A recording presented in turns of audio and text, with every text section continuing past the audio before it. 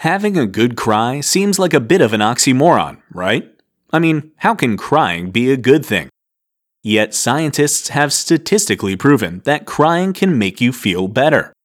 There are the obvious psychological effects of crying. Releasing pent-up emotions like anger or sadness can be very cathartic.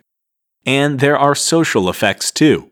Crying serves as a social stimulant, encouraging others to provide you with comfort and sympathy, making you feel better. But the physiological effects of crying are just as powerful, if not more so. For instance, crying activates the parasympathetic nervous system, which helps your body rest and relax. Crying also releases oxytocin and endorphins, which not only improve your mood but also reduce physical pain. Crying emotional tears has also been shown to reduce your body's levels of stress-inducing hormones and toxins like cortisol, essentially flushing your system.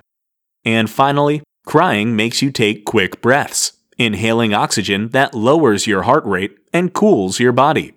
So, crying really does make you feel better on many different levels.